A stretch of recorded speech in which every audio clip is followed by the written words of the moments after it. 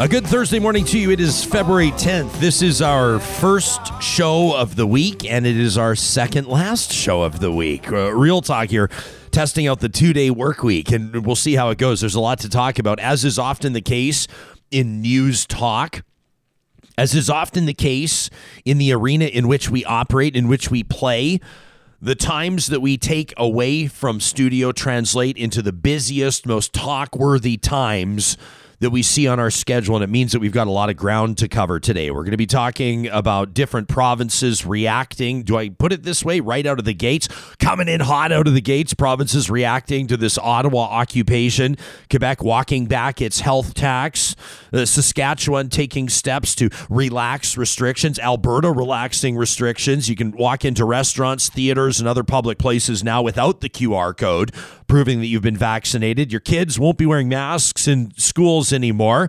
There are big changes, and we've asked you how you feel about it. I ran an unofficial, unscientific Twitter poll. More than 9,000 of you chimed in over 24 hours. We're grateful for that. Something else developed, a trend developed with that poll, and as a matter of fact, it's going to pull me away from analyzing the poll, because you can look at that in 2 seconds and find out where people are at. I'd rather talk about the trend.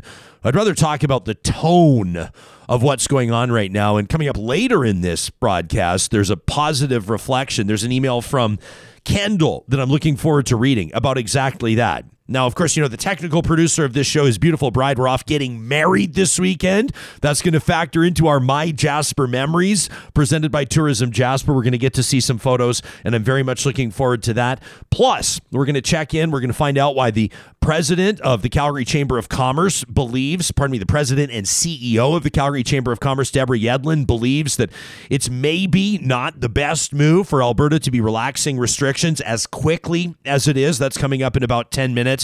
And then if you want to restore your faith in humanity, maybe it's restoring your faith on living beings walking planet Earth, because really it has nothing to do with humans. It's how dogs make us better humans. Bea Bohm-Meyer's going to join us to talk about her new book, How Dogs Make Us Better Humans. I'm really looking forward to that. And I know that everybody, if you're like me, you can use a bit of a break from all the garbage and from all the nastiness and the divisiveness and the anger. And I'm not saying that it's unfounded.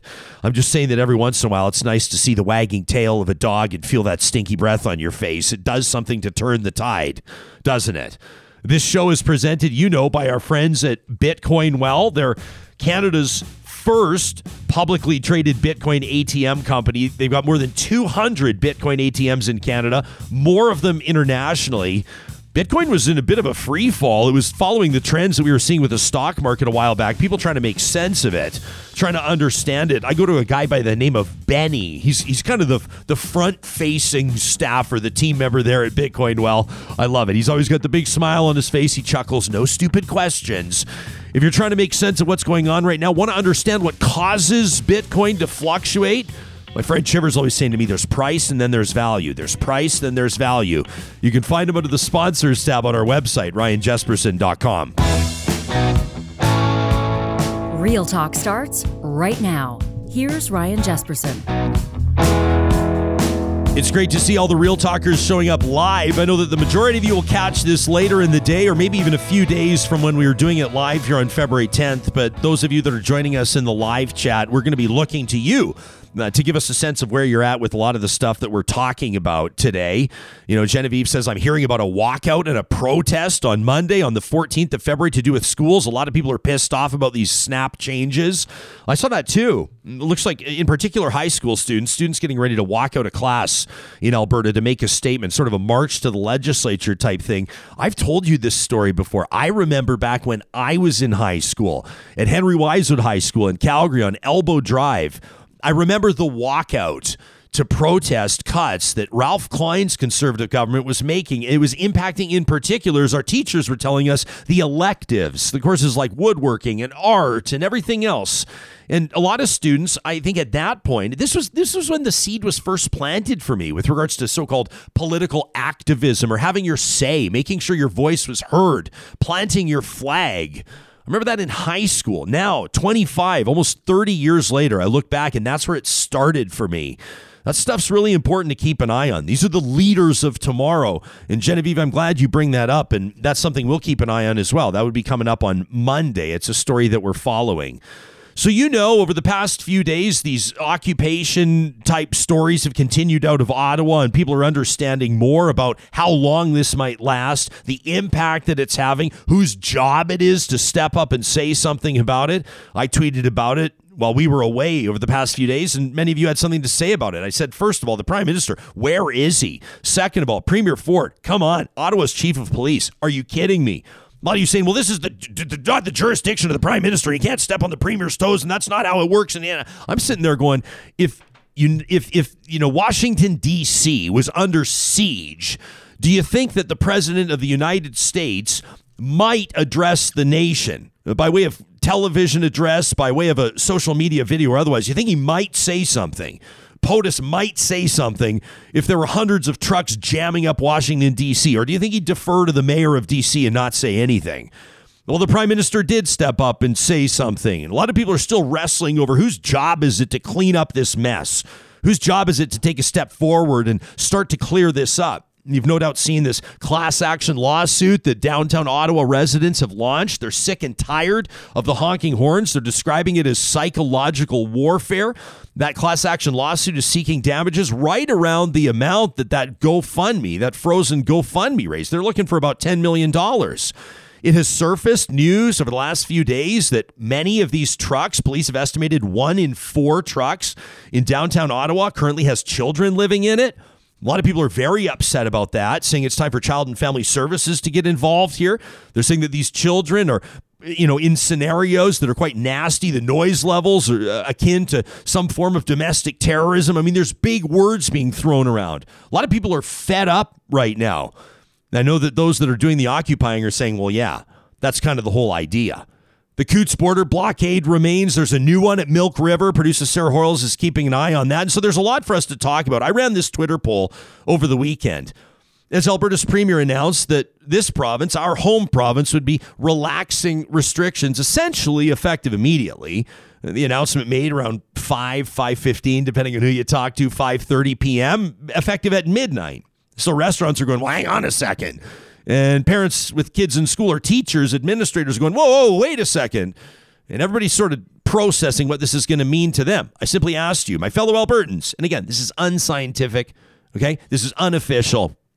My fellow Albertans, how are you feeling about the province lifting its COVID restrictions? I let you know we'd be back today and we'd be talking about this. More than 9,000 votes, 9,280 votes. I appreciate that.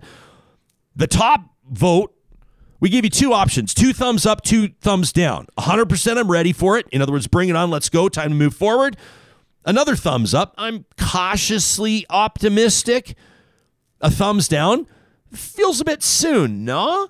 And then a thumbs down. This is outrageous with the swearing furious emoji. Wanted to give you sort of 2 sentiments to vote on there. The leading vote getter with 31.5% of the vote. This was tight. It was a 3-horse race. 31.5% of the vote. Feels a bit soon, no. Just a bit soon, no. The next at 30%, 29.8 is this is outrageous. The people that want to drop F-bombs. The people that are going to be submitting trash talks here to Real Talk. And then in third at almost 27%, at 26.8%, 100%, I'm ready for it. I was talking to my wife last night and I said, I kind of feel like these poll results with 9,200, 9,300 of you chiming in on this. And you're going to say, well, there could be people from the U.S. chiming in on this. And there could be people from Ontario. And how do you know that it's unofficial and it's unscientific? And as a matter of fact, I'm going to point out something else that was happening in just a second, which I thought was really fascinating. But I said to my wife yesterday, I feel like these results mimic or mirror my friend group, my friend circle. I feel like some of you are pissed. Some of you are hesitant. You kind of go, like hospital numbers are still really high. And dozens of people, literally dozens of people are still dying every day across Canada. We're not out of the woods yet. And some of you are just going, I'm so glad for our kids. I'm so glad that the masks can come off. I'm so glad we can get back to normal. I'm ready to get back to normal. I'm triple vaxxed, or I'm not vaxxed at all, some of you, and I'm ready to get back to normal. And so I feel like the poll kind of reflects what I'm hearing from people that are close to me.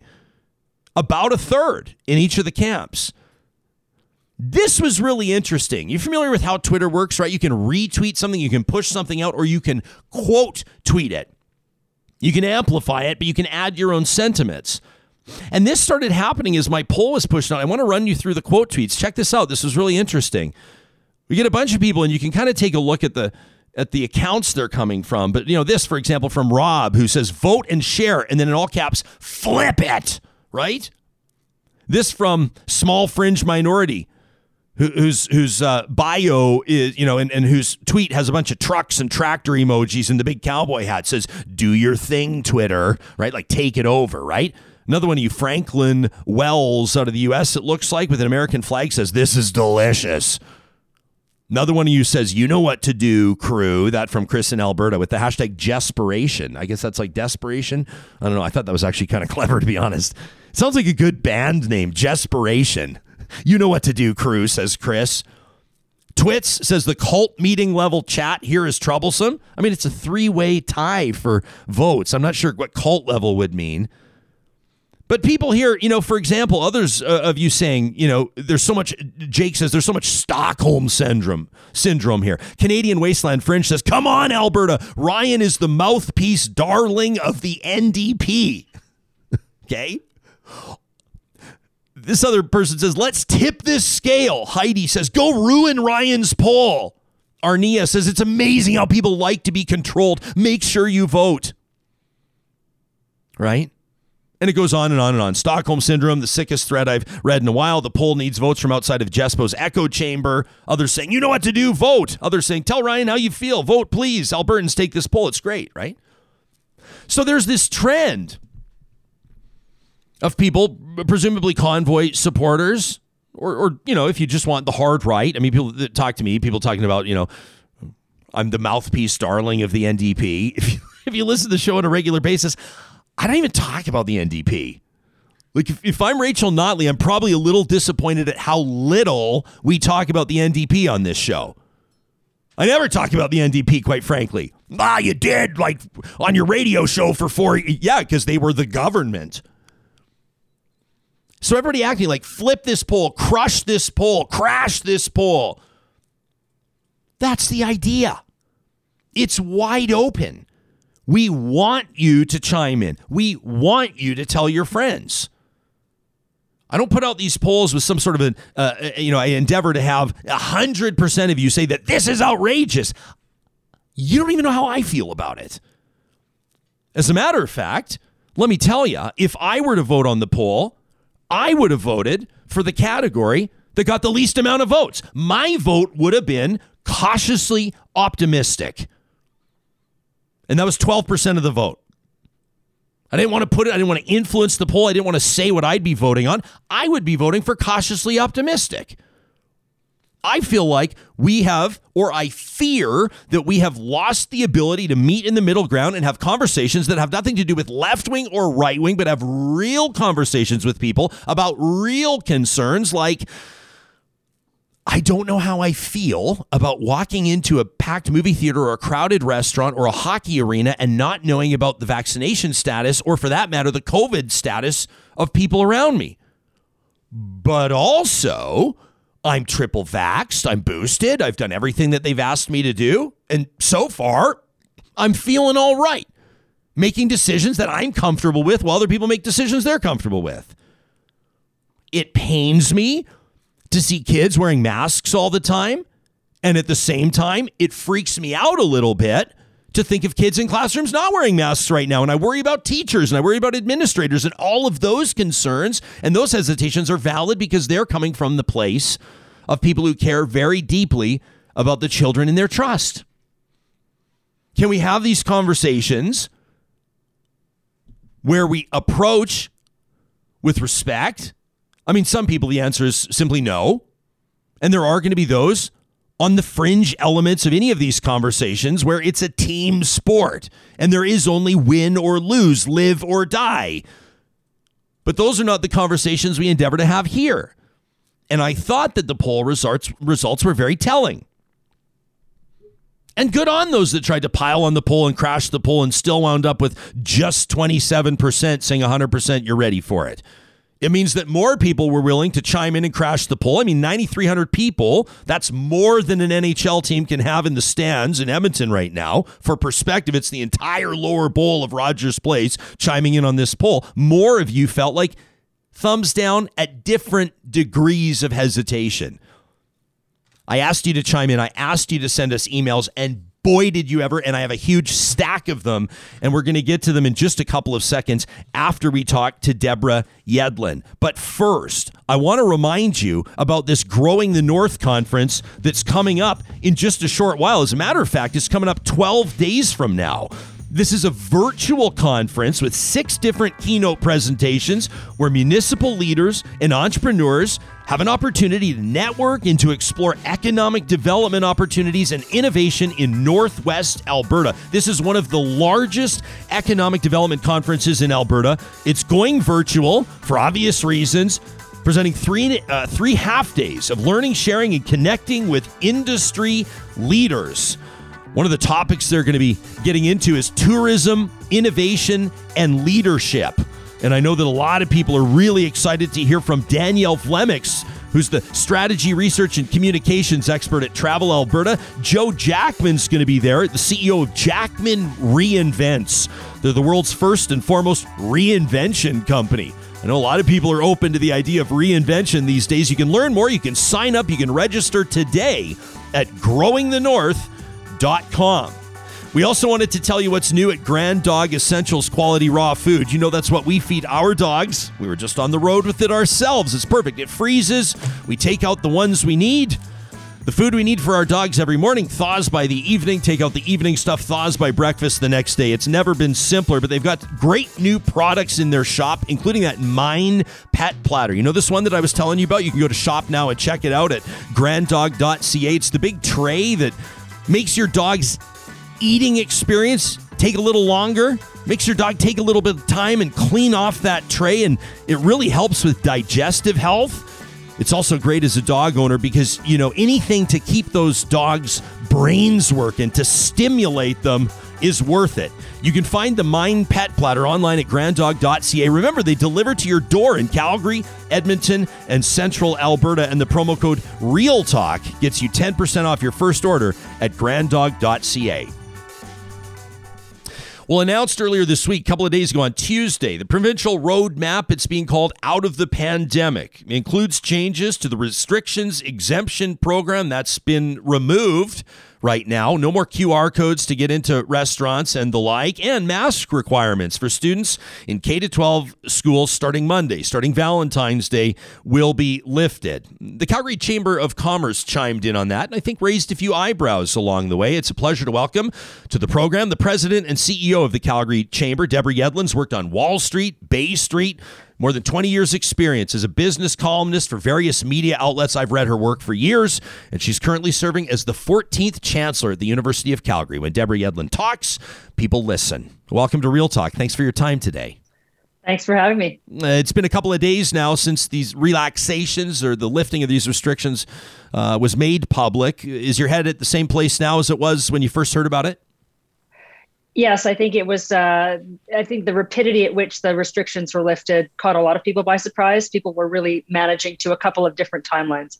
One was the end of February, which is what we'd heard, and the other one was the end of March, which is what the premier said at the beginning, that the rep would be in place until the end of the first quarter of 2022.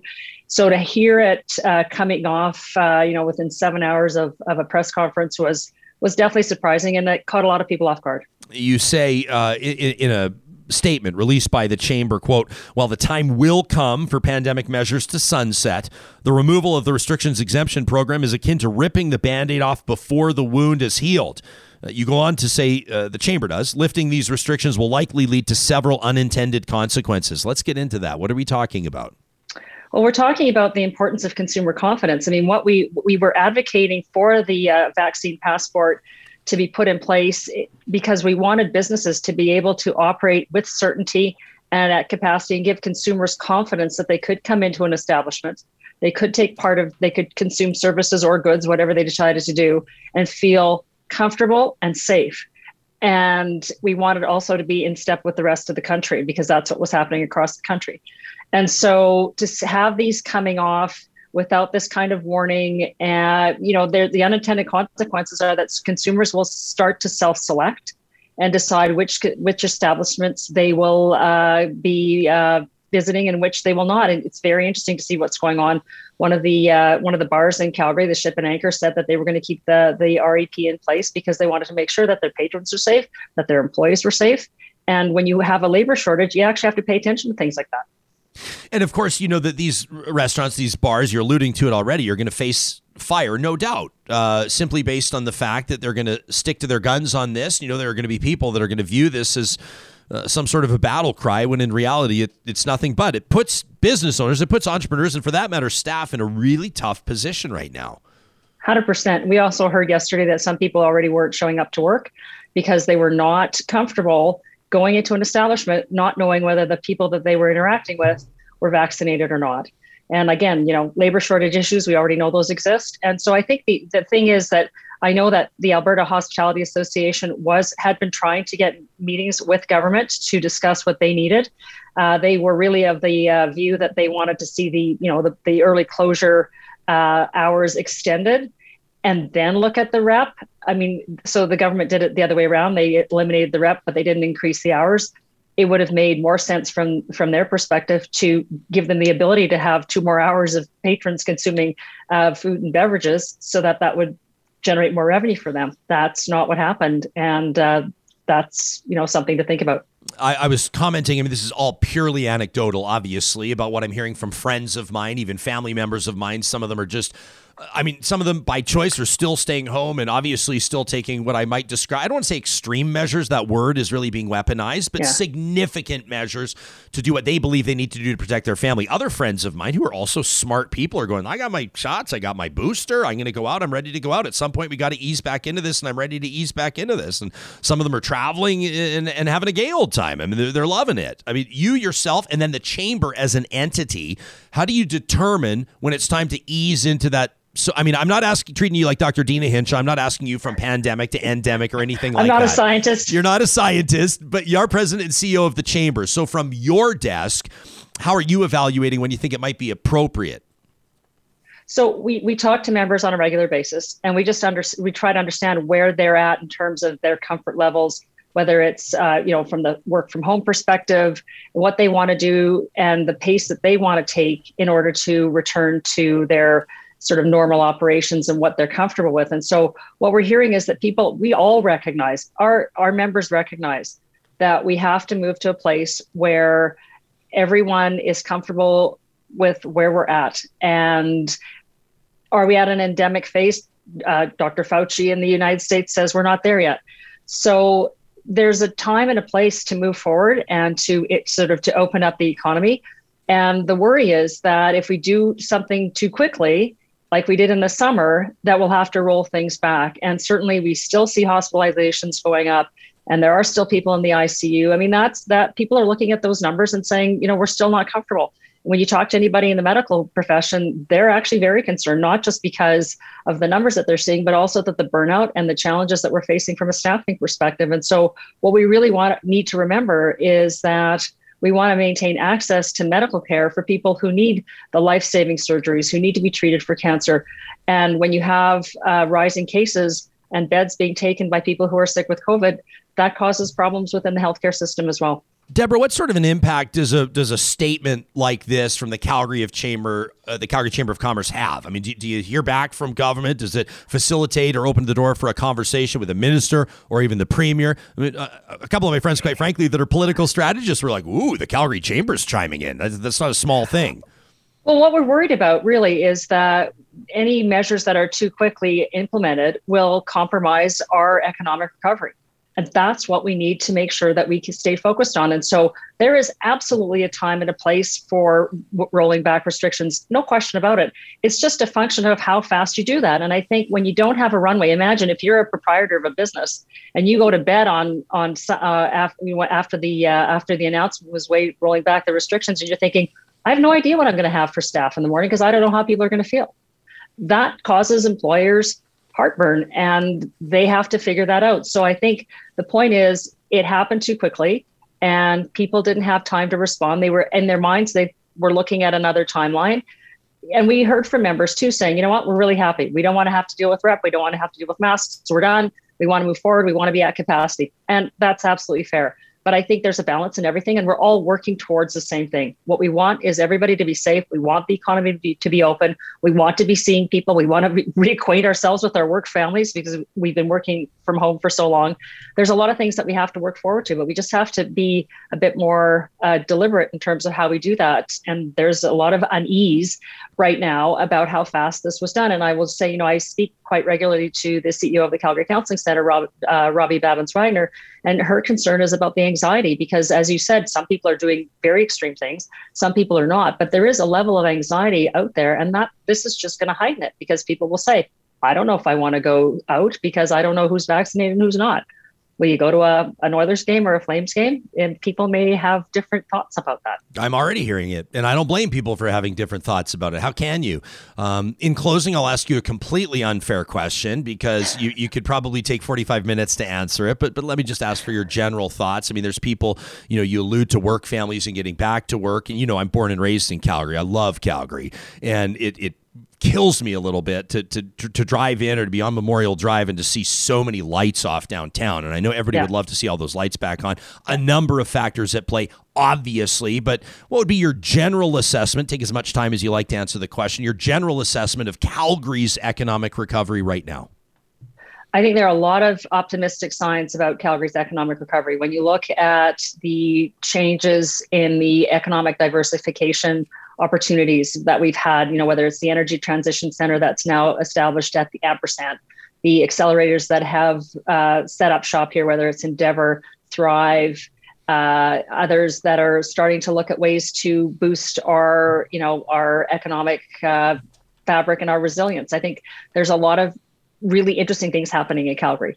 We have people, companies that are looking for talent. We have to find ways to fill that talent gap. And we're starting to see just a little bit of optimism on the leasing front downtown Calgary, but we still have a long way to go.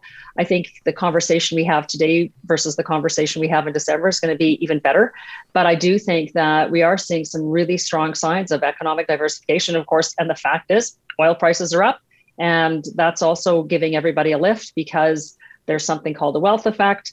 And from an from a market perspective, that's positive. I also, we're starting to hear stories about people coming to Calgary, looking for housing, looking to set up their businesses and flying over, so to speak, for Vancouver and Toronto, because there is a cost of living advantage here. And we do have the talent. We need more talent, actually. But this is being seen as an increasingly attractive place to set up a business. And we know that Calgary is the city with the second largest number of head offices in the country. And so it's still a business center and it's on the road to economic recovery, but we're not there yet. But like I said, I think in 6-8 months, we'll have a different conversation again.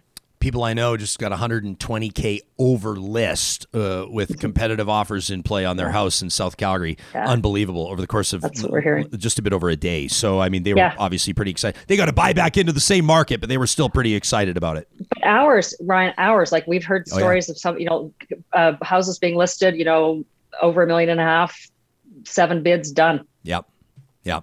Deborah and I passed each other on the QE2. Not many people know that. Her born and raised in Edmonton, me born and raised in Calgary. We decided to make our careers in the opposite cities. She's now the president and CEO of the Calgary Chamber of Commerce, chancellor of the U of C. Thanks for this. We appreciate it.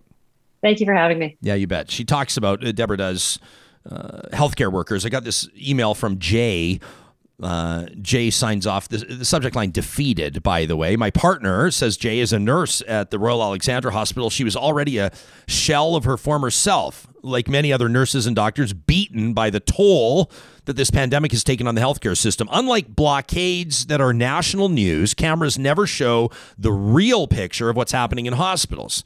The crowded wards on outbreaks, the canceled surgeries, the refusal of care, just so many others. And because of this, the reality is so easily dismissed as fake news or inflated or overcounted statistics.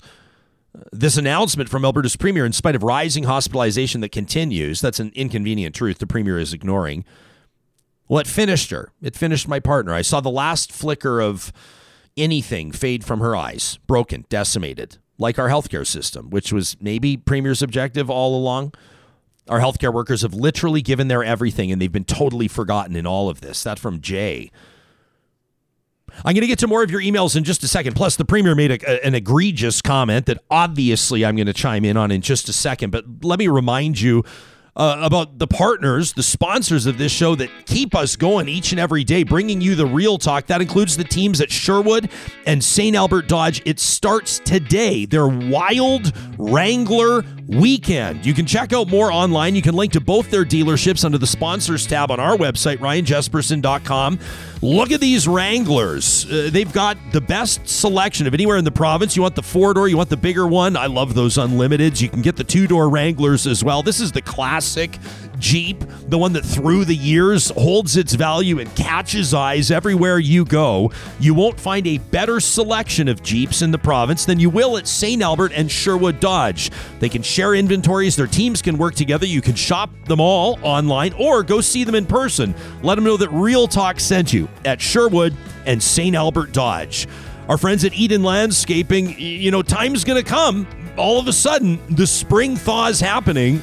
All of a sudden, the ground's starting to soften up, and you're going to see the folks down the street. The backhoe arrives, and there goes their landscaping project. They're going to hit the ground running, and by June, they're going to be ready to fire up that outdoor pizza oven and host a beautiful gathering in the great outdoors. And you're going to go, why did I not listen to Jesperson and get in touch with Eden Landscaping in February?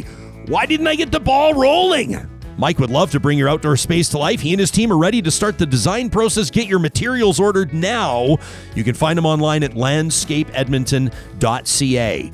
If you do have a big project coming up, maybe it's landscaping, maybe it's a basement purge, maybe you're getting a new roof, who knows, maybe you're knocking down that rickety old garage. God bless the people that built it in the 1930s, but that's when everybody just had one Studebaker and nobody had wood shops, and you need a new one. Sam's eyebrows are raising. Once I start talking shops and 220 volts and maybe run some, hey, maybe you could run a welder in there and absolutely. Hey, the dream garage. Wouldn't you love to design a dream garage? Oh, don't get me started. Don't get me started. Local Waste is going to be like, can you get back to our ad? I'm just saying, if you're knocking down your garage, you're going to need to put the debris somewhere. You can connect with them today for a bin. Or, of course, if you own a small business, a big business, they'd love to talk to you about a more permanent bin setup. Waste. That's the waste and recycling collection, construction, commercial, and residential in Alberta and Saskatchewan at localwaste.ca. We asked you to send us emails. How do you feel about the relaxing of restrictions in Alberta and elsewhere across Canada for that matter? Where's your head at with regards to this Ottawa occupation? And en masse, you were in touch, including Lisa. They reached out to talk at ryanjesperson.com. She says, I voted on your poll, Ryan. She says, I'm cautiously optimistic about the relaxing of restrictions. I'm concerned, though, that it feels like they're throwing things at the wall to see what's going to stick, especially with hospitalizations still so high. I'd prefer to see a more considered plan to transition us to a new normal with COVID, rather than trying to go back to how things were. Our world has changed, and we need to acknowledge that fact, and we need to learn from what's happened. Better hygiene practices, for example, will help us limit colds and flus. The same thing with vaccines. Primarily, we need to rethink our healthcare system so it can cope with surges and pressure like this. Let's think less about savings and more about capacity and innovation and efficiencies. And these occupiers, it's time to go home. It's time to educate yourself on Canadian values and how government runs and what democracy is all about. That from Lisa. Todd wrote in to say, I'm not entirely sure. Well, he first said, I want to say thanks for the daily dose of real talk. Todd, on behalf of the team, you're very welcome. Says, I don't know how I feel about the Premier removing restrictions, but that by their very design are there to protect the public. He says, I do think for him personally, it's about damage control. We ask you about that, by the way, in our new question of the week. We just launched it this morning. How much do you think the relaxing of these restrictions is about Jason Kenney's looming leadership review? That's one of the questions we ask you. You can answer that under the Connect link at ryanjesperson.com. Todd says, I believe that the more concerning questions should be that after 2 years, society as a whole still can't agree to get vaccinated, can't agree to wear a mask, wash our hands if we're sick, stay home. If you don't want to get vaccinated, at least do the others. It's not about me, it's about we. And more concerning to me is that we're safer wearing swastikas on our sleeves these days than a healthcare worker is wearing scrubs on their way to work. How the hell did we go from banging pots and pans in appreciation to where we are today. I'm an extremely engaged Albertan and an extremely proud Canadian. I'm in my mid-40s and I'm more confused than ever. I don't know how any of this has become politically divisive. The fact that I, with any degree of certainty, can determine someone's political views on vaccination status or whether or not they're wearing a mask just blows my mind. I'm not even sure my degree in political science is going to help me. Todd says, it's great to have Real Talk back. Thanks, brother. That's what I was talking about earlier. I mean, read this next email, from Brett. And Brett, I appreciate you getting in touch. He says, with regards to moving forward, has the solution been worse than the problem? It's time to move on. Some of you are going to lose your minds. He says, put the resources in place to protect healthcare workers and the workload and the vulnerable and those at high risk. I challenge you, Ryan, to read some views that aren't liberal like you. Thank you, Brett. Some of you are going, he hasn't read my email yet. He read that. Jason Kenney, in talking about relaxing restrictions, started to explore different ideas on stigma. And of course, he wanted to, I think, send a message that every human being has value, vaccinated or not. And why can't we all just move past this? And why can't we all get along? And, well, as Jason Kenney can, he brought something up that enraged people across the country. And in particular, probably people outside the country in the state of California who may have lost loved ones to HIV and AIDS in the 1980s. Jason Kenney, in what appeared to be off-the-cuff comments, though I'm going to give him a little more credit than that. I don't think Jason Kenney says anything by accident. He decided to compare the unvaccinated to those living with AIDS through that epidemic in the 1980s. If you have not heard it yet, and I highly doubt that, here's Jason Kenney from a couple of days ago. Everybody should avail themselves of the protection of safe and effective vaccines, and that the choice not to get vaccinated is not just a personal choice. It does have social consequences, but it's never okay to treat people like that, to stigmatize people in that way. In a way, it kind of reminds me of the attitudes that circulated in North America in the mid-1980s about people with HIV/AIDS. That there's this notion that they had to be kind of distanced for health reasons. Listen, this is a terribly divisive attitude. So yes, we encourage people to get vaccinated, but treating people who have made a different decision as though they are unwelcome as members of our society is not acceptable. First of all, getting vaccinated or not getting vaccinated is a decision.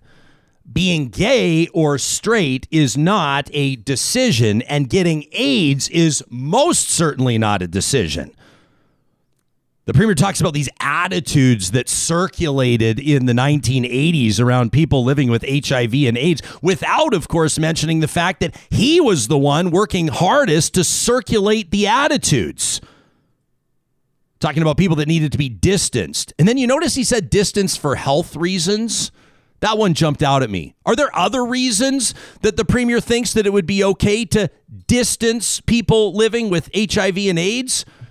Here's Jason Kenney in his own words, back 22 years ago, bragging about the work that he did to keep spousal benefits, visitation rights away from couples, where one of them was in hospice care with the AIDS virus. This is Jason Kenney in his own words. I became president of the pro-life group in my campus and helped to lead a ultimately successful initiative petition which led to a referendum which overturned the first gay spousal law in North America in 1989 in San Francisco. So I fought a lot of battles there. You see that Cheshire cat grin? I bet if you're listening to this on the podcast, you could hear him smiling, talking about his fight to overturn gay spousal rights. Now, he described this just a couple of days ago in that quote that we played for you as an extremely divisive attitude. How would he describe his work in the 1980s? He's never apologized for that. Now, of course, under an overwhelming amount of public pressure, the premier did issue an apology for his comments this week, tweeting this just the other day. Quote, in my news conference yesterday, I made an inappropriate analogy to the stigmatization of people with AIDS. I was wrong to do so, and I apologize without reservation. That's the type of apology you issue if you invoke a story about people dying in hospice care, living with AIDS, or people living under an apartheid regime, or people rounded up because of their ethnicity or religious beliefs or otherwise in World War II and sent off to concentration camps to perish. If you had nothing to do with it, but lacked knowledge around the significance of it, you issue an apology like the premier did. If you were one of the people that was championing those divisive attitudes, if you were one of the people working hard to further embed the stigma, that is a flaccid apology. Jason Kenney was put on the spot by a former broadcast colleague of mine, Charles Adler, in what went on to become quickly one of the most notable interviews of Charles Adler's career, which is saying something.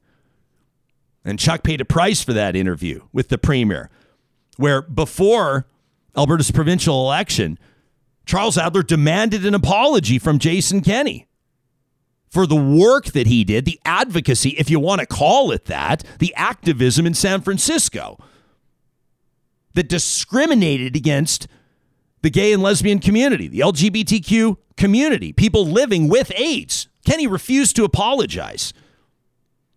So he'll apologize for this curious statement he made the other day, which I do not think was an accident. You'd have to ask me, well, why would he say something like that? And I don't have an answer because I can't get into that brain. I can't scrape the barrel that low to understand why you might go there, knowing full well the impact the comments were going to have.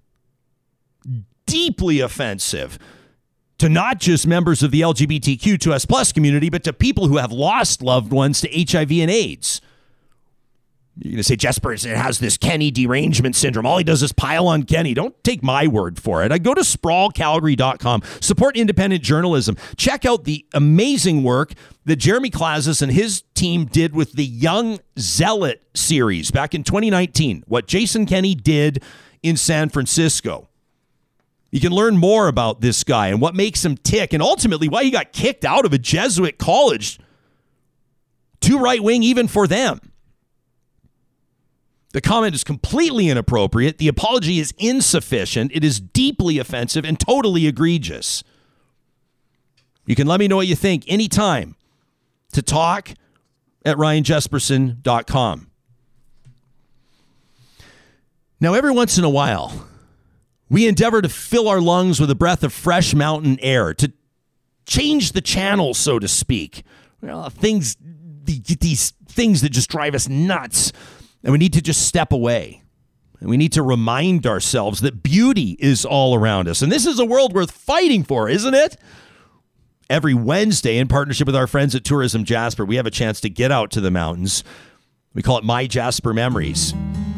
And this week's edition is a very personal one because 66.6% of our team just spent the last few days in Jasper, including the newlyweds. Sam and his beautiful bride, Kelly. We're going to get to their amazing photos in just a second, but we were lucky enough to get out there as well, and I wanted to share a few family photos with you to remind you what a perfect time of year it is to get out to the mountains. Check this out.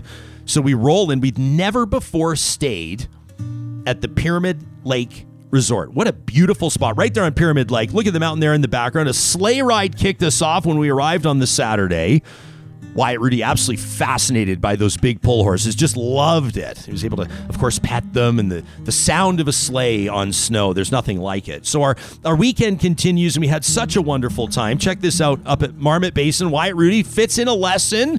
That was Bjorn Turns out Bjorn's dad is a real talker, and he was in touch with us. He goes, I hope Wyatt had fun with our son, Bjorn. I went, are you kidding me? Bjorn was unbelievable to Wyatt, so much so that later that day, Wyatt and I had a chance. This is only going to happen once in our lives, I told him. I said, this is the one and only time that I get to ride the chairlift with you, Wyatt, for the very first time. Father and son. Now, we took him on the Canadian Rockies Express, which was maybe a little ambitious. I'll acknowledge it was a little ambitious, but he did amazing. And of course, after he earned, Sam, you know how that goes. They say you got to earn your turns if you hike. And then if not, well, you got to earn your après ski. And so I had to bring Wyatt up to speed on what the après ski is all about. He crushed not one, but 2 hot chocolates. Attaboy. Little later in the weekend, we decided, this was just a couple of days ago, as a matter of fact, to get into the Maligne Canyon. That ice walk, it had been a while since we'd done it. Wyatt had never had a chance to be in there. If you've never been here, I don't know how to describe the beauty of the Maligne Canyon. In the summer, it's remarkable. In the winter, just stunning. We watched ice climbers all day. We were in there as a family. Of course, make sure you wear you got those cleats on and the helmets and the whole 9 yards. Safety first. But what an absolutely beautiful day in Maligne Canyon. The food in Jasper was unbelievable. We had a chance to stop by Evil Dave's. And Wyatt Rudy is working on his content creation. We got a next generation blogger right there, borrowing Mummy's phone to take a photo of the food. Just killing it. You can check out Carrie Skelton on Instagram if you want to see the photos and what Wyatt came up with. And we wrapped up our time in Jasper with a skate on the pond. There we are on Pyramid Lake. What a beautiful day. Slapping that puck around, listening to the sounds, of course, that come with the great outdoors. A beautiful weekend. And of course, it was not lost on us the entire time we were out there that Jasper had a certain energy. It had the energy of newlyweds. Now, we were staying at different hotels, Sam. We didn't want to cross paths, so we wanted to leave you alone. We wanted to let you reside in your new marital bliss. First of all, from our team to you and Kelly, a huge congratulations. Married on Saturday. How are you feeling? Oh, I got to turn my mic on there. Hey, I'm feeling pretty good. It's been a relaxing time. We went out to Jasper just as a chance to sort of switch our brains off for a bit, recharge, come back into the show ready to go. Yeah. Much like you've not stayed at Pyramid before, I really have never stayed at JPL before. Ooh. We decided this is it. We're going to treat ourselves, and treat ourselves we did. We came into our room to a bottle of Prosecco waiting for us. Nice. And a wood-burning fire. I've never in my life stayed in a hotel with a wood-burning fireplace. Did you basically feed it all week? Did you just let the fire go for like it was never 4 out. straight days? Yeah. It was never out. So we get in there, we have our Prosecco and decide that, well, one good glass of Prosecco deserves a cocktail. And so on the recommendation of Jespo, we went and got ourselves the Maple Old Fashioned in the Emerald Lounge. Your review? Oh. Right? Well, I mean, like, maple syrup is going into every drink I make from now on. Like, that's my review. And of course, we had hit the slopes as well. And I'm proud to report, based on the illustrious sign posted by the lifties, that the conditions were extremely shreddable. Extremely shreddable. Extremely shreddable. The weather and the snow up there is unbelievable. Oh, the combo. it's beautiful. I mean, we got up on the top, and I mean, just look at that view. This is the top of the Canadian Rockies Express. I love that chair. Or the Paradise chair. It's a good time up there. So we did that. We hung out by the fire, just sort of relaxed a little bit. Also got our chairlift photo together where we couldn't help but show off the hardware. Look at a little that, bit. the new hardware, the Yeah. new rings. How does it feel to be wearing a wedding ring now? Is it taking some getting used to? Okay, very honestly, a couple times I've gone and like washed my hands, and all I'm going is like, is there like a Band-Aid on my finger or something like that? Oh no, Yeah. right, this thing. Do you take it off when you sleep, or are you just going to leave it on? I am trying to take it off. I'm trying to keep it nice and polished. Just don't lose it. Yeah. Just don't lose it. And then, had to retire to the gorgeous outdoor hot tub at JPL Attaboy. for a little bit of relaxation. And, again, it's, like I said, we couldn't help ourselves. We had to show them off again. Hey, man, you're only newlyweds once.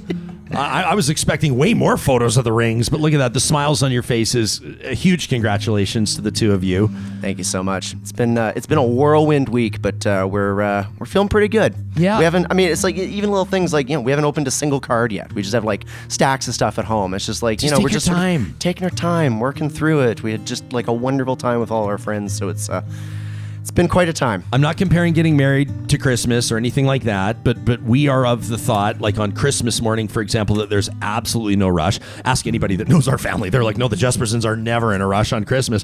But it's because it can all be over so quickly. People tear into the stockings, tear into the gifts, and then all of a sudden it's done. Mm-hmm. And we like to take our time. So with you guys, ease into it. Yeah, open a few cards, do whatever you want at your own pace, and enjoy it. What a wonderful phase. I'm glad you had so much fun in Jasper. We did accidentally run into Sam and Kelly for 2 seconds. Give us a quick hello at Evil Dave's. Yeah, I'm like, nobody wants to run into their coworkers on their... It's not technically your honeymoon, you were saying. You still have a big plan coming up this summer. We do. But this was like sort of it was certainly a special... This is the little relaxation buffer we needed to get back to our lives. The buffer. Nobody wants to run into their coworkers on the buffer.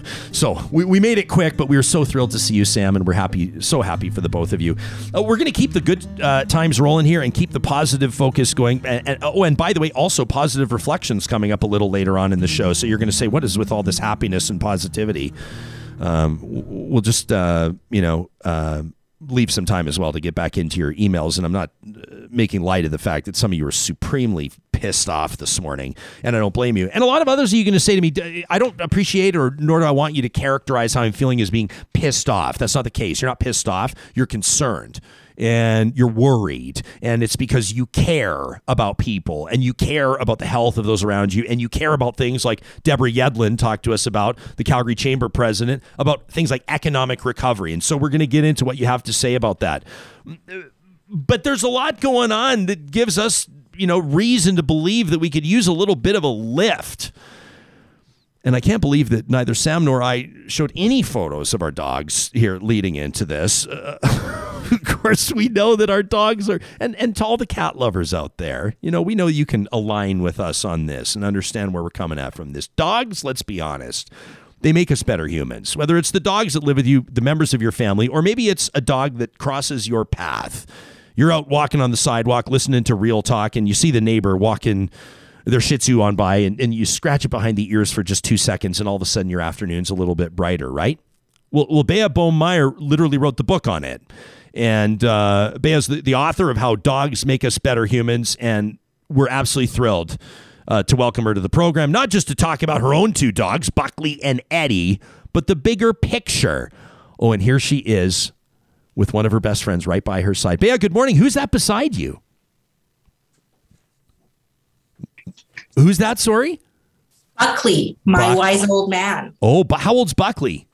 He's 9. 9. And he wanted to come and say hi to you. Oh, this is a very... how Mo and Ro is doing. Oh, you've done your homework.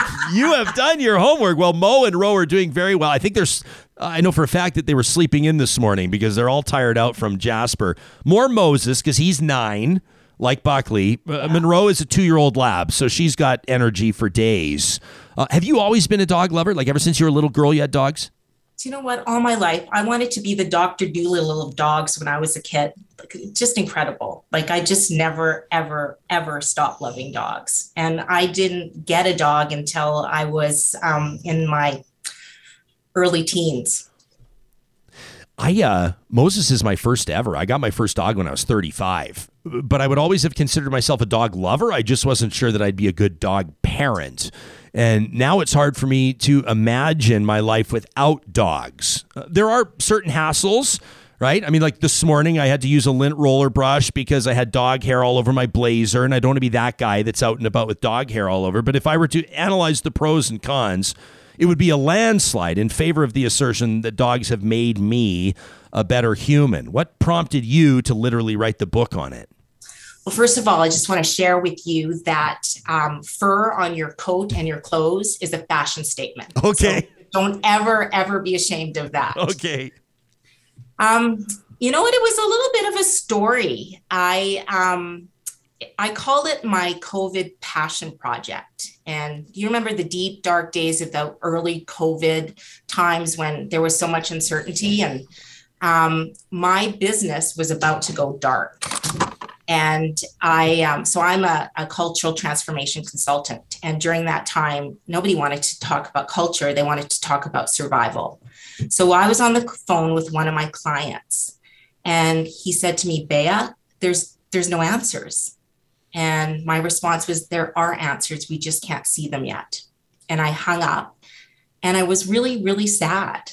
And I was sad for him. I was sad for me. I was sad for what was going on. And my wise old man, Buckley, came over and put his paw on my lap. And I thought, you know what? You have the answer, buddy. You have the answer. All we have to do is be together. And I thought, oh, I should write a book about how smart my dogs are. But that didn't happen. I did what everybody else did during COVID. I decluttered my house, cleaned it. And one day I was having coffee with my husband, and I was looking at the dogs. And by the end of that day, I had written 2 stories, 2 stories that talked about what dogs taught me.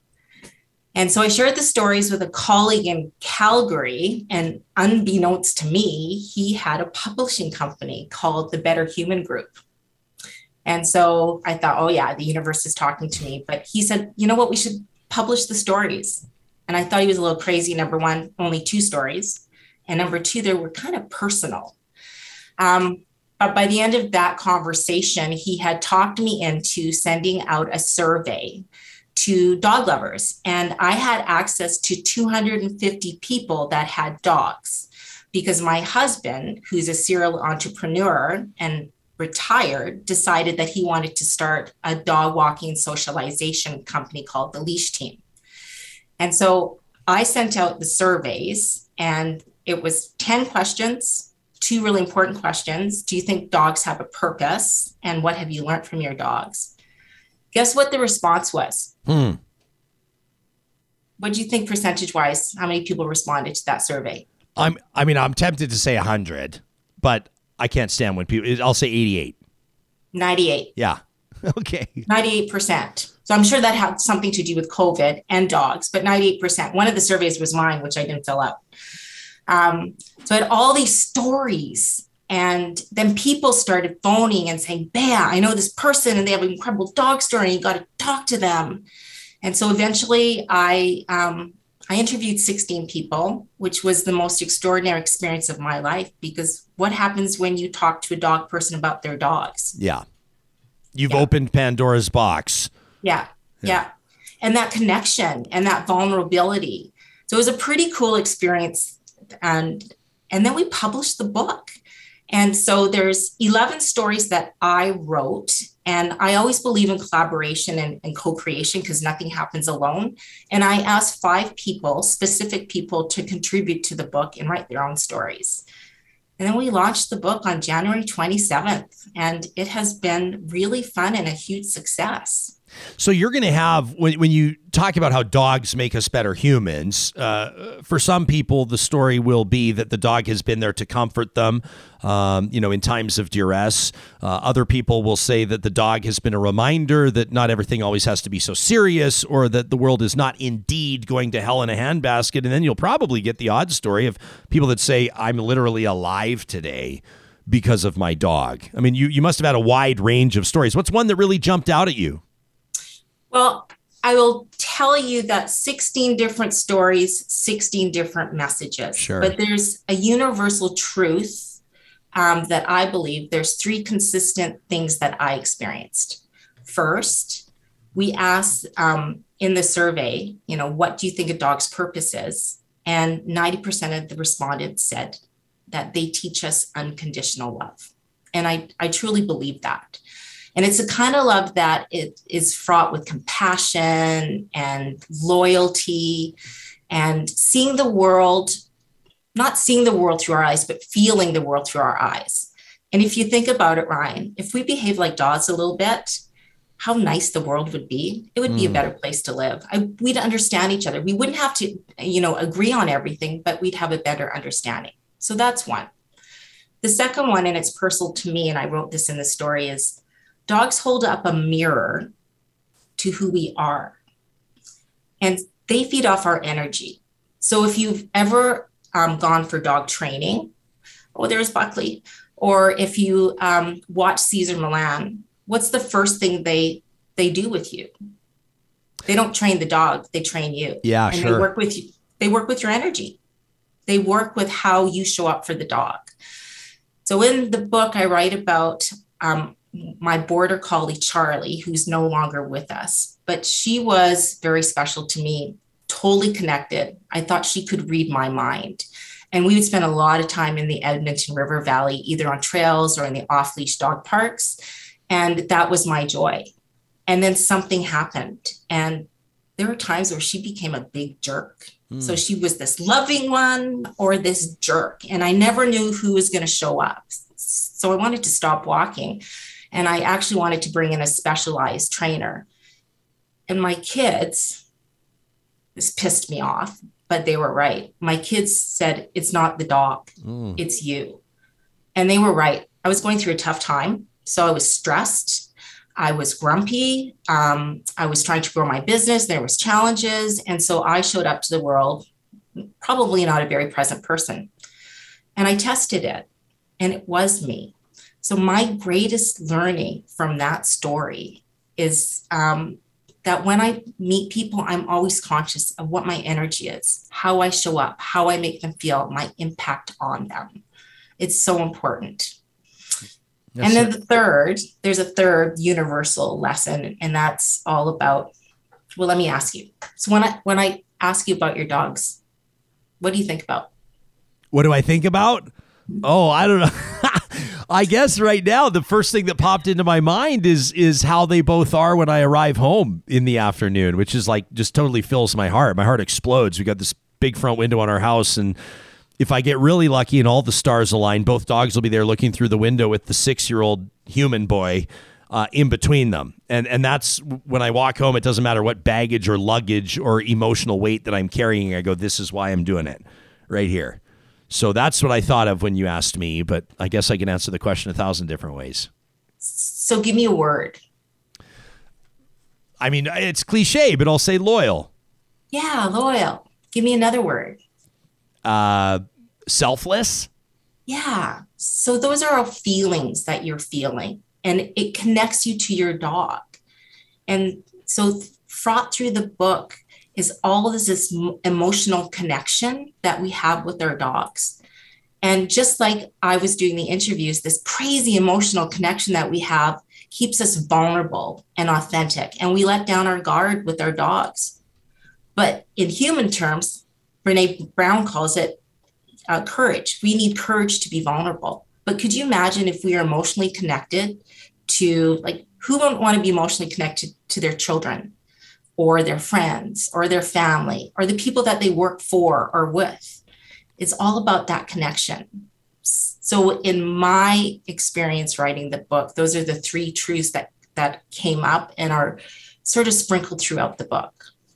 Isn't it interesting how and I feel like I'll make this bold claim, but I have no evidence to back it up except for just what I'm seeing from people and hearing from people. But I'm sure statistically it would hold up that COVID has had such a huge positive impact on people's connection with their pets or on people's connection with animals in general. Like the producer of this show, Sarah Hoyles, who booked you on the show, and I'm grateful that she did. She jokes about how she is her new scenario is a foster fail because she went to foster a dog, but that beautiful pup Charlie now just ends up living with her, and the foster fail is said with such a smile because we know I always think that rescue organizations just smirk out the door and people are going, so what do we just keep them here until someone adopts them? No, you're keeping that dog. You know you're keeping the dog. But people also had more time at home, and they had more time on their hands, and they had more reason to cherish those walks outside because they weren't able to do other things for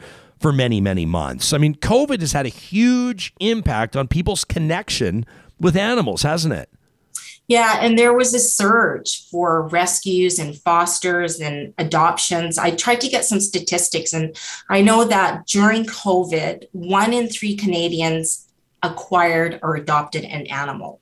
So the majority of that was dogs, but there was cats and others. In the United States, the number is 23 million people adopted or acquired an animal.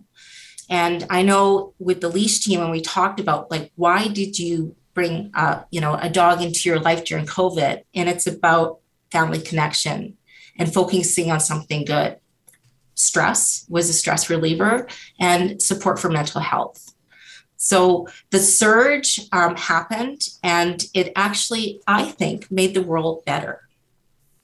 Unbelievable stuff. We're getting some cat people, and I do value their opinions too, chiming in here. And I have no doubt you could write a book on cats, and I think people's relationship with cats are maybe a little bit different, but I have an outsider perspective on that. And you could probably have people talking about other pets as well. Do you think there's a difference there? Dogs, cats, or other animals, and the impact that they have on people? Is there something very unique about dogs, whether it's personality or how they're wired or anything else?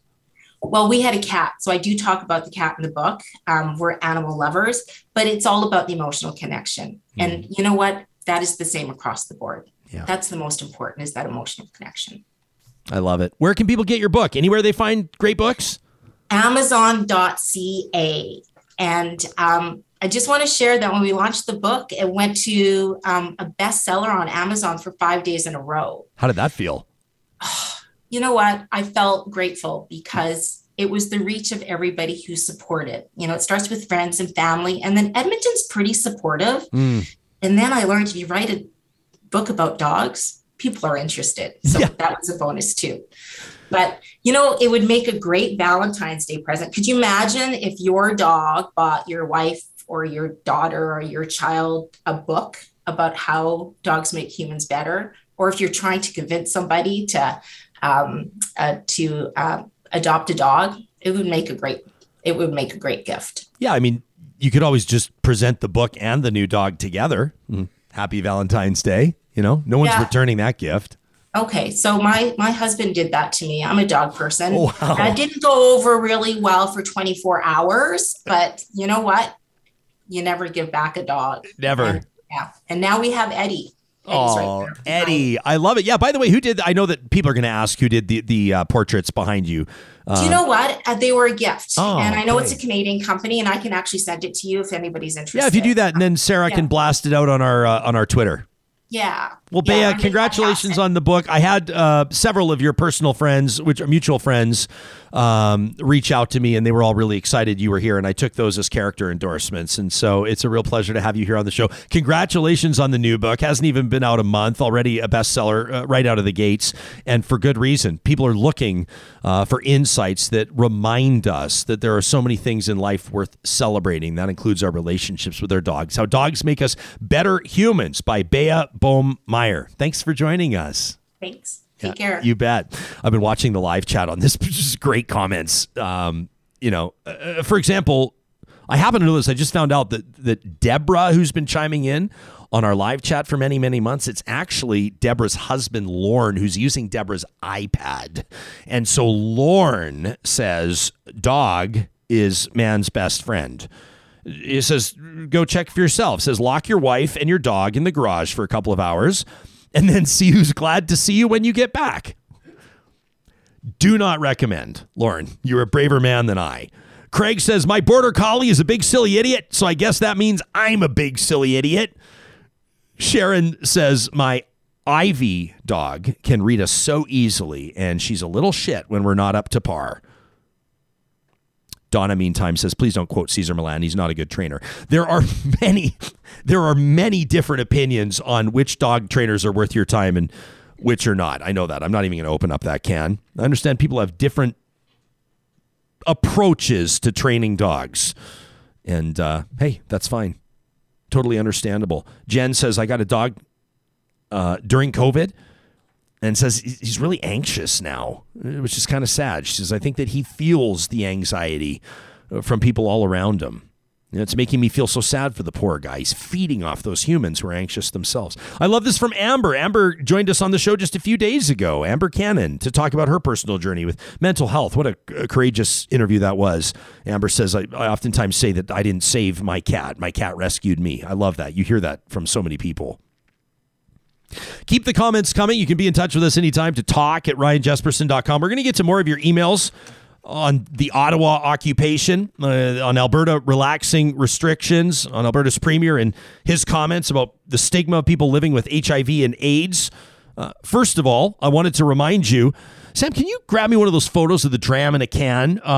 This is the Irish whiskey blend, the dram in a can that we were so excited to have featured and available for participants in our recent Real Talk Pond Hockey Classic. This is the 2 Stacks Irish whiskey. Look at that, 86 proof, 43%, beautifully blended, 100 mils in a can. Great if you're on the go, backpacking, fishing, snowboarding, walking the dog.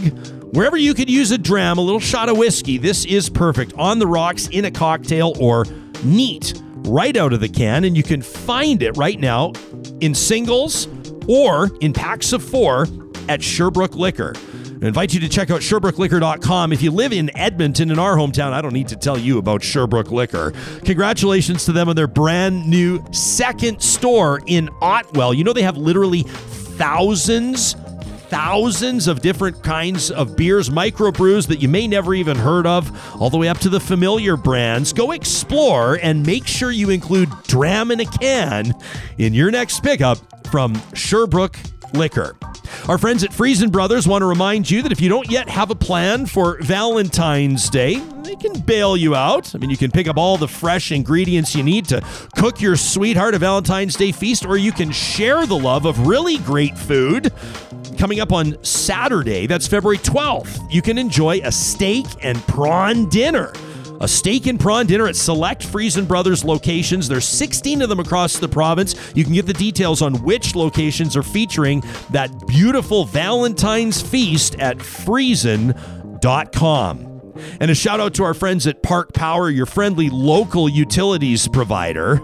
I love their social media. Sometimes they're talking about like electrical safety around the house or how you can save money by getting onto their fixed rate for utilities. People right now getting their power bills, their natural gas bills going, what on earth is going on right now? Not Park Power customers that locked into the fixed rate. But the social media yesterday was, I guess it was National or International Pizza Day, and they were posting about pizza, which I didn't mind either. I mean, I'm always happy to take a look at pizza and try to debate or determine which is the best. Go ahead and give Park Power a follow on Twitter, Instagram, and compare rates today. Save yourself a few bucks along the way at parkpower.ca. Sarah Hoyles, the editorial producer of this show, does a ton of work behind the scenes to make sure that we are in the know and following stories as they develop. First of all, we're an hour and 12 minutes into the show, and I haven't even officially said hi to you yet. It's been one of those kind of mornings, so it's great to see your face. We're going to talk about what's going on in Ottawa in just a second, but there's news. We're not necessarily a sports show, but big news out of the National Hockey League just a few minutes ago, particularly involving the Edmonton Oilers. What's shaking? Head coach out. Boom. Dave Tippett, gone. Fired. Canned. Gone. Just wow. See you later. Hang on. Wait. So you're saying he was fired? I think, yes, that basically sums it up. Gonzo. Yeah. This is, I don't know if it's going to be a shock or not to anybody. I don't think so. The team has been languishing in the standings, Sarah, obviously, and trying to fix its problems as best it can. I know that fans want to see a goaltender brought in. They brought in Evander Kane, and the team saw an early bump from that, I guess. He scored a goal in his first game, but the record still a tough one for an organization that expects to make the playoffs. This is going to be big news. So has the team named a replacement? This happened just moments ago. Yeah, this is breaking news. This is like right out of the gates. This is just now. So we wait and we see. Okay. I would imagine Jay Woodcroft, who's been doing some work with the team's AHL affiliate. He was a video coach, I think, with the Oilers before he went down to the A for head coaching. Has a great reputation in hockey circles, and I know within the organization. I'll be curious to see if he factors in here or not. What makes this interesting is that this team is struggling right around the time that their two superstars, their bona fide superstars, Leon Draisaitl, Connor McDavid, are in the primes of their career. And I think people are feeling that with every passing game, let alone every passing season, you get further and further away from the championship that you know that these two are going to require a shot at if they're going to want to stick around in Edmonton. So that's a story we'll be keeping an eye on. I'm just wondering though, like, how is that Evander Kane working out? If you want me to be honest with you, Hoyles, I've not paid attention at all. You know what dictates how? No, but the point is like you don't know. It's not like top of mind. So good thing we got that guy. Good thing. I don't. You and I see differently on the Evander Kane thing, which is fine. Yours is more personal, and mine's more sports-based. I think if the Oilers can make the playoffs and Evander Kane can give them 3 or 4 goals every playoff round, it's going to be worth it for the team. But they do have other problems that they need to solve, and that's fine. We can disagree on whether or not you think Evander Kane's a good signing. We ran polls. We polled the audience. A lot of people didn't love the signing, and a lot of people thought, man, let's take a, what do we have to lose kind of an idea. Let's turn our attention. I don't know if I would refer to it as a personal, like it's personal. Yeah. I would say. Well, that you just don't. You it's don't. Off the ice. Yes, it's off ice. It's off ice. Yeah. No, that's a totally fair clarification. Over the course of the weekend, and then a few days into this week, Sarah, people I think are going, okay. It's been 2 weeks since trucks rolled into Ottawa. It's been 2 weeks. That residents of downtown Ottawa have been subjected to round-the-clock horn honking. We've seen hundreds of jerry cans. I mean, it's just, I don't even know where to start with this. I feel like I could take an hour to share my thoughts on the Ottawa occupation right now, but people are certainly looking for something to be done. And as far as I can tell, at least in our early morning production meeting earlier today, it looked like maybe some steps in that direction. What's happening as of today? A big old maybe is where we're at. I mean, there is talk that, there's going to be an immediate end to protests, according to Ottawa police, but has anything been concrete done? No. I mean, we're also looking that it's spreading. There's just kind of a willingness to just go for it because nothing is being done in Ottawa. So now we're seeing Detroit and Windsor clogged right up. There's auto companies that are actually ceasing production right now because they're not able to get the parts and everything that's needed to get those cars made. It looks like each day that this border crossing, the Ambassador Bridge is what links Windsor and Detroit. Every day it's closed, it's costing $450 million to the economies in Canada and the States. And then Coots, and you mentioned it earlier, the Coots and Milk River. Yeah. I mean, they're only continuing. I thought that they were disputing the mandate, and the premier buckled, and yet they're still there and they're digging in further. So I don't know what they want. I guess they're mad about something. Well, they want to change who's in charge. But you're absolutely correct. It has nothing to do with cross-border trucker mandates. I mean, that can be shot down in 2 sentences. It can be shot down in 1 sentence, right? The United States has the same regulation.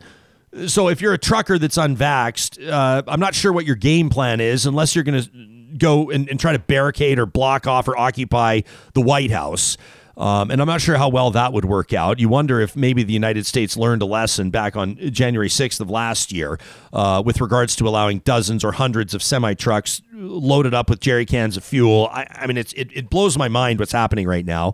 I hate to manifest or risk manifesting these types of things to talk about the fact that I'm surprised that something worse hasn't happened.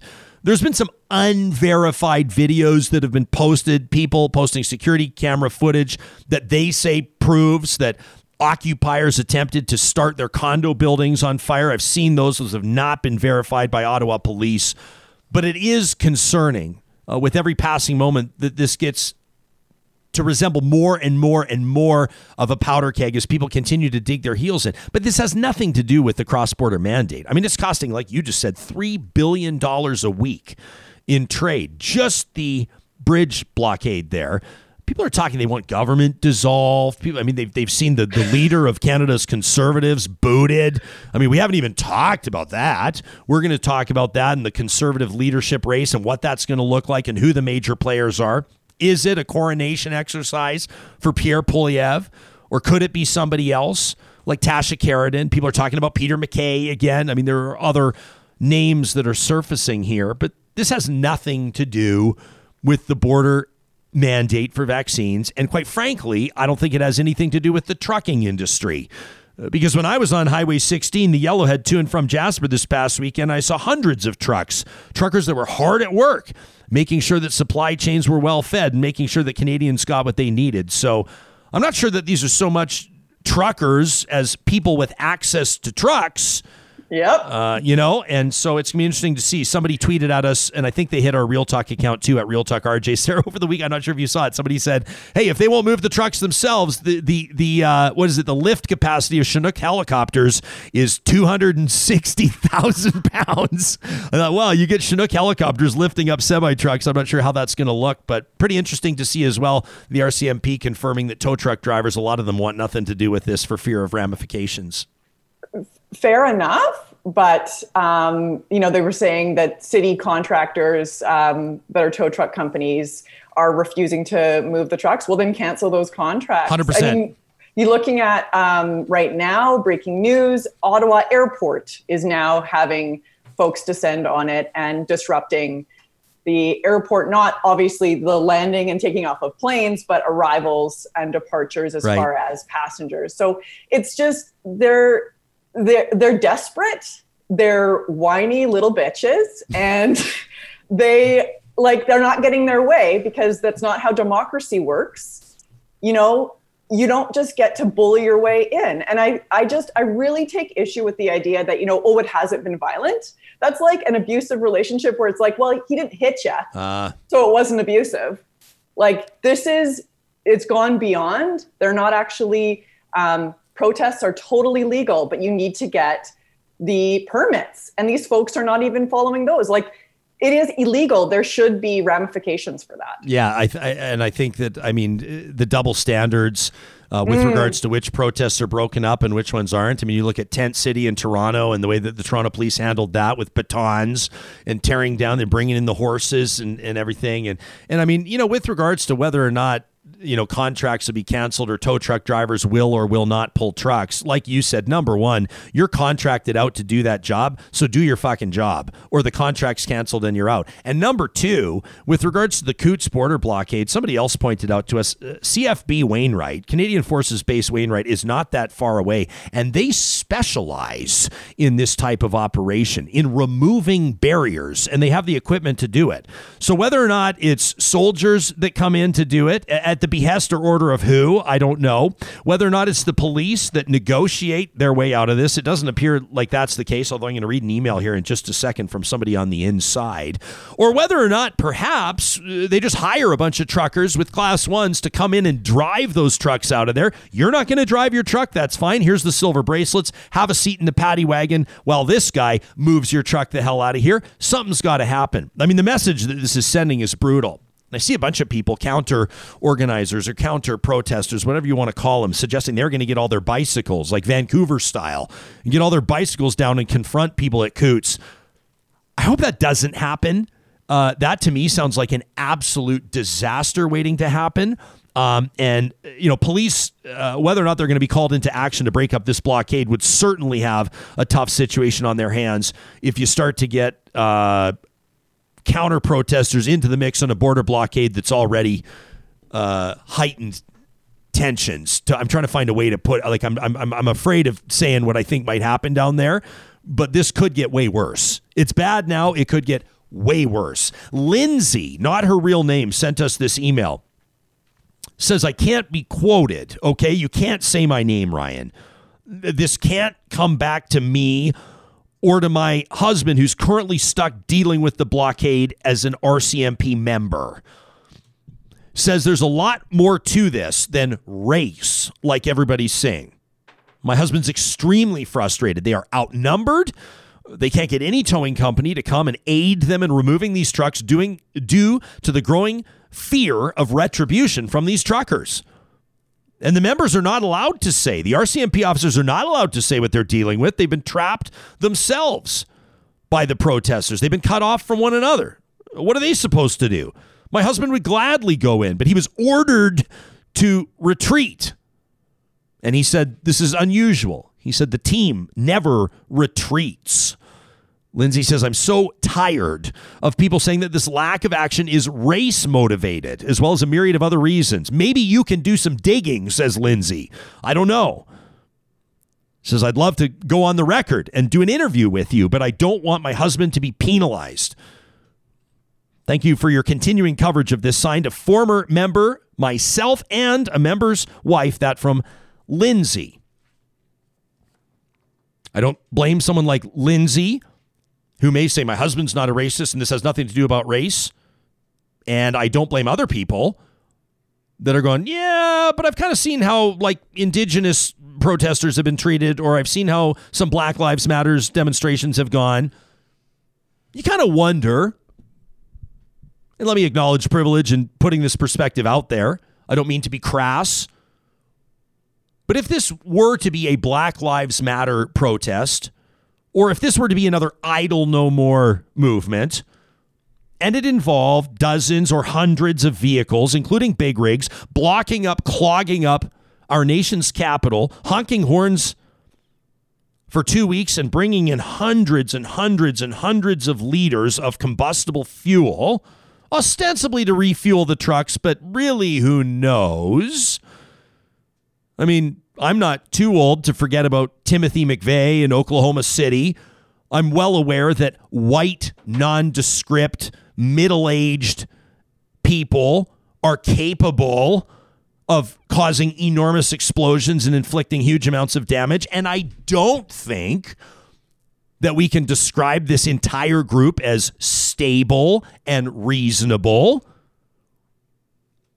I can guarantee you that 1,000 indigenous people with hundreds of liters of fuel, or hundreds or thousands of black people with fuel and noisemakers would not be permitted. And call me to the carpet if you think I'm wrong on this, but I can guarantee you, based on what I see and my gut instinct and what I would refer to as common sense, that this would not be permitted to continue. I mean, you look at the shows of force that we see with the RCMP that are unable to handle this blockade at Coots. And by the way, what message does that send to other would-be organizers? That Canada's police force is incapable of managing this? You're going to say, Ryan, what do you want? You want to just come in and show of force? You think that's how protests should be handled, just by force? You want to see the RCMP come in and crack some skulls? Is that what you want? Is that the type of policing you want? I think a nation, and in particular a province, sits here right now and goes, really? This is all it takes? Now these people are demanding meetings. They want a meeting with the Prime Minister. They want a meeting with the Governor General.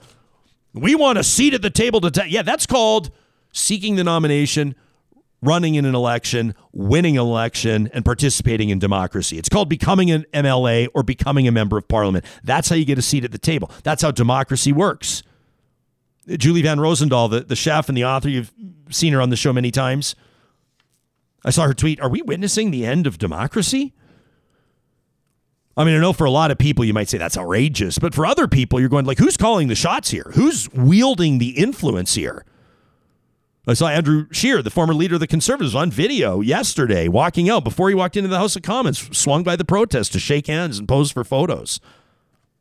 In particular, posed for a photo in front of the truck of the guy from the Whistle Stop Cafe just outside Red Deer. You remember that guy that's been organizing all those, you know, the guy that wouldn't adhere to the restrictions exemption program, and the police came and they put up a big fence and it caused a huge issue. And the guy's, I mean, this guy's a shit disturber if there ever was one. Andrew Scheer's posing for photos with him 2 weeks into the occupation. To my conservative friends, is this your party? Is this the message that you want to send to Canadians about who this party's base is and who this party will listen to and who can control the direction of this party's policy? Brian wrote in, he said, you know, there's two different groups of so-called average Albertans right now. Both of them are good people, I think. Number one, there's those that are unaware of what the real issues are. They're uninformed and they're somewhat unintentionally ignorant. They're happy with the lifting of public health measures. Number two, there are those that are painfully aware of the current situation, the pandemic and the pressures on the healthcare system. They're also painfully aware of what kind of person our premier is. He says, note the difference. Group number one is unaware. Says Brian, earmuffs kids, this group needs to wake the fuck up. And I don't mean woke. They need to face reality, even if it's painful, even if it's not what they want. Perhaps something along the lines of pulling up their bootstraps. That from Brian. What about this from Kai, who said, Ryan, you asked for our feedback on how I feel about Alberta lifting restrictions. I'm very mixed. I'm an office worker by day, a part-time owner of a small retail shop as well. And lifting these restrictions, It doesn't affect either of my jobs, but it will likely reduce the likelihood that my wife and I will dine anywhere in any restaurant until we feel like this wave is actually over. Maybe that's April, maybe that's May, but it certainly ain't today. As a small business owner, I feel the majority of my customers will support continued masking and distancing in my shop, but those that are empowered by government will likely increase the harassment that they perpetrate on staff and owners alike. That from Kai, stuck in the middle. I want to read this one too from Rebecca. It says, I listen to Real Talk every day as a podcast and I just love it. It says, I know that you're going to be talking about the end of these COVID restrictions. It says, the premier announced this on Tuesday. And that's the same day that we lost a wonderful soul named Abby to COVID-19. The irony of that, says Rebecca, is not lost on me. I want to tell you Abby's story. Abby was a 32-year-old mom of 2 kids, aged 9 and 6, and was full term with twins when she came down with COVID. 2 weeks ago, doctors performed an emergency C-section and the twins were born healthy. Abby didn't have a chance to hold them because she was COVID positive. She was isolated in hospital and on oxygen. And over 2 weeks, her health declined and her oxygen levels dropped. And right before she was put on a ventilator, her social media post read that she was scared and that it felt like her lungs had collapsed and that she was lonely being isolated in that room and that she wanted to see her kids and her babies and her husband. And after going on the ventilator, fluid then needed to be drained from her brain, and then one lung did collapse, and then her kidneys failed, and then her brain swelled even more, and Abby died on Tuesday without ever holding her twins. Abby wasn't vaccinated. Why? I don't know. She wasn't outwardly anti-vax. She would never protest. She wasn't part of a convoy, but she was influenced in some way. How? Maybe because she was from a small town in a rural area. Maybe she thought that COVID couldn't catch up to her. Maybe because she's young, 32. Maybe she was nervous to get vaccinated while she was pregnant. We had an amazing roundtable on that, by the way. She says maybe she had members of her mostly conservative community, her evangelical community, tell her not to get vaccinated. I don't know. I can't be sure, says Rebecca. What matters is that Abby is not just a number. So many of us look and see, oh, okay, 23 died today. Oh, 30 died. Yes, 11 died the day before. These are people, not numbers. It's important to remember that, which is why I'm telling you Abby's story. Because of vaccine skepticism, let's call it hesitancy, 4 children no longer have a mother and a husband no longer has a wife. She had a radiant smile. She could sing beautifully, leading worship at her church, and now she's gone. There are hundreds, if not thousands of people like Abby. And with no restrictions in place, I fear that Abby's story will become more common. Maybe not, and that would be great. But I am worried that we're no longer thinking of COVID as real and as deadly when it certainly still is for many in our society. Thank you for listening. That from Rebecca. We're so sorry for your loss, Rebecca. And for Abby's family's loss. I can't find the words. I don't have the words. But we're so sorry to hear that. I wanted to let you know that our question of the week this week is dedicated to this. And the team at Y Station pivoted on the fly to quickly change the subject of our focus for obvious reasons. And we ask you at ryanjesperson.com, our Get Real question of the week. Alberta once again quickly scaling back COVID restrictions. The Premier's announced plans for the removal of these public health measures, even though hospitalizations remain near our all-time high. So we want to hear from you. What's your take on the decisions announced earlier this week? How they will or will not alter your behavior and what you think will happen next. You can participate in our question of the week. And of course, our Patreon subscribers, you can learn more about that on our website, will receive the full top-line report. Like you did for just this morning, our question this past week about the Ottawa occupation. And we'll be reviewing those results coming up on tomorrow's show, along with a conversation about the supply chain. We want to make sure that we're up to speed on that. Trying to understand what's real and what's not, what's hyperbole and what's legit. We promise you that each and every day we will endeavor to keep you in the know on that. If you're keen on being kept in the know, and if you want to make sure that you're always on the leading edge of where the job market's going, on capitalizing or maximizing the potential of your career, might we recommend Canada's online university? That's Athabasca University. World-class accredited online programs and courses with the flexibility to learn at your own pace on a schedule that suits your lifestyle.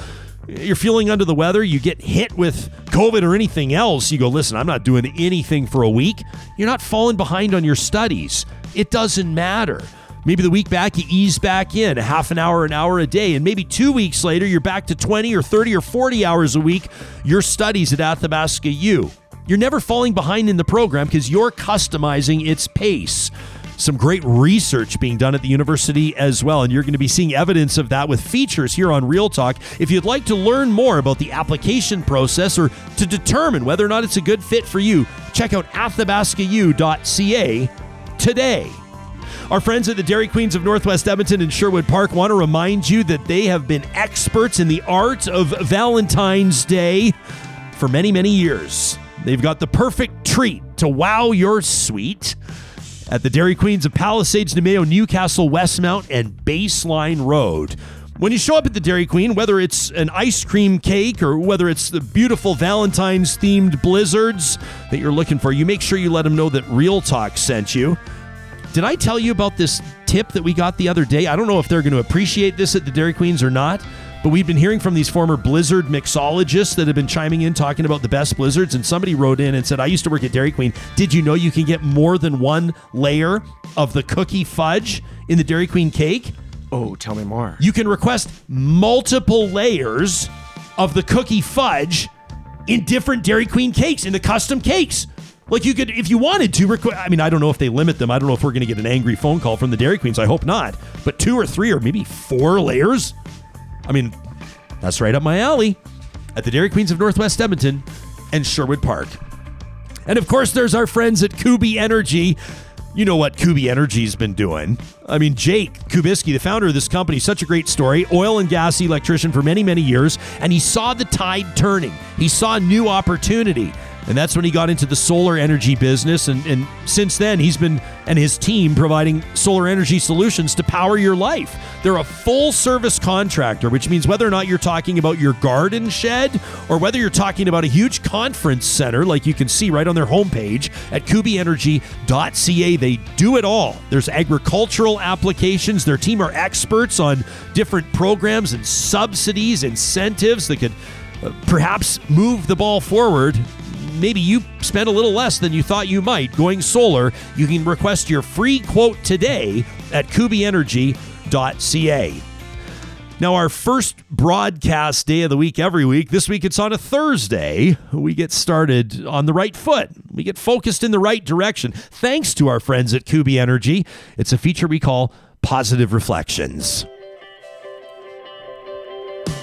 This is so great from Corrine, who wrote in from beautiful Sylvan Lake. A shout out to Sylvan Lake this morning. Says, I can't say enough great things about the staff at the Red Deer Regional Hospital. From the moment that we arrived at the emergency doors, there was an employee who said that he would guard our truck. Corrine says, vehicle theft's been happening all over the place. The staff got me into the hospital, every staff member along the way. I mean, it was unbelievable. The hospital is clearly overrun. But the kindness and the care and the compassion that we saw from people there is very much evident. Now, of course, it was impossible for me to capture here all of the incredible staff that cared for me, from triage to the physicians in the ER, the resident, the anesthetist, the respiratory tech, many ER nurses, the radiologist, the nursing staff in the operating room, recovery, the ortho unit. Wow. Says these surgeons, the porters, food services, physiotherapy, occupational therapy, says Corrine, my gratitude is immense for all these people.